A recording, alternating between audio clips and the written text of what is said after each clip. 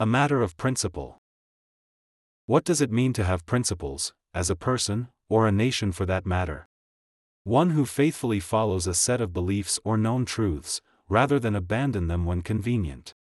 One who can be trusted in their word to act in a manner consistent with such principled truths.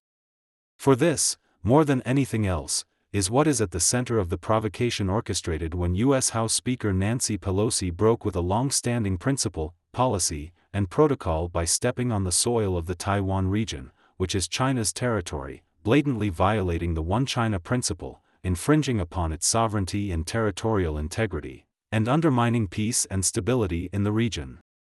That it was done under the guise of freedom and democracy only fuels further the justifiable ire of Beijing and the Chinese people. For too often we find the U.S. waving this false flag when it wants to impose its will upon the world. It is false in that a country that is struggling mightily with its own damaged version of democracy, along with the limitation of rights and freedoms of its own people, would have the audacity to anoint itself the very protector of democracy and freedom abroad. This is simply another story told by the master storyteller to the masses. Beijing has responded in full force to this gross violation of a long-standing understanding. There is but one China in the world, and Taiwan is an inseparable part of China, which is a principle clearly recognized by the UN General Assembly under Resolution 2758 in 1971. It was reinforced through the provisions of the three China-US joint communiques. Principle to one, policy to another, one that has been in place for near half a century. The One China principle was violated by a foolish action of a desperate nation, desperate to distract its own people from troubles at home. It is a political stunt by a fading politician, troubled party, and nation. China's Foreign Minister Wang Yi stated that, it is an attempt to undermine China's development and revitalization. Under the fallacy of the China threat, as shared by Chinese ambassador to the UK Zheng Ziguang, playing the Taiwan card in some arrogant geopolitical game is an attempt to destabilize and capitalize China's Taiwan region. And in doing so, the US broke its word. So why is this, the breaking of one's word, of such seriousness? It has to do with what is known as social capital. Social capital means different things to different people under different methods of study.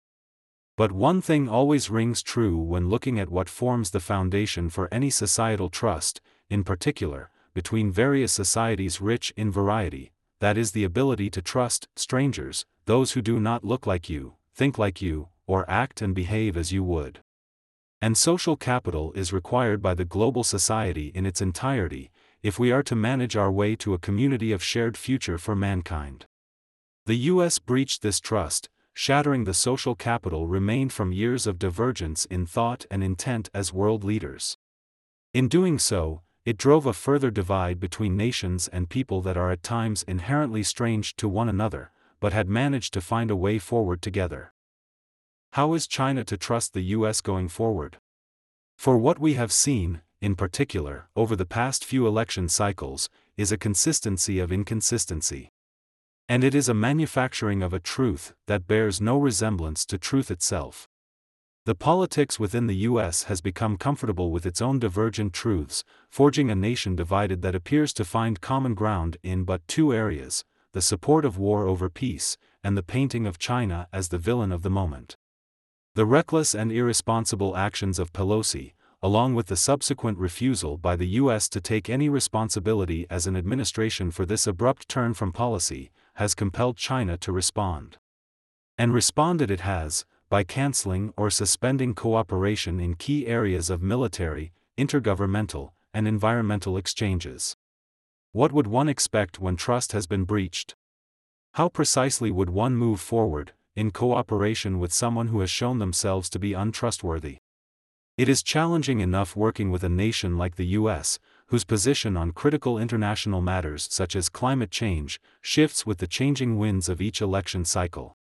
Yet still, China and the US managed on, until the US broke trust with its recent action against China.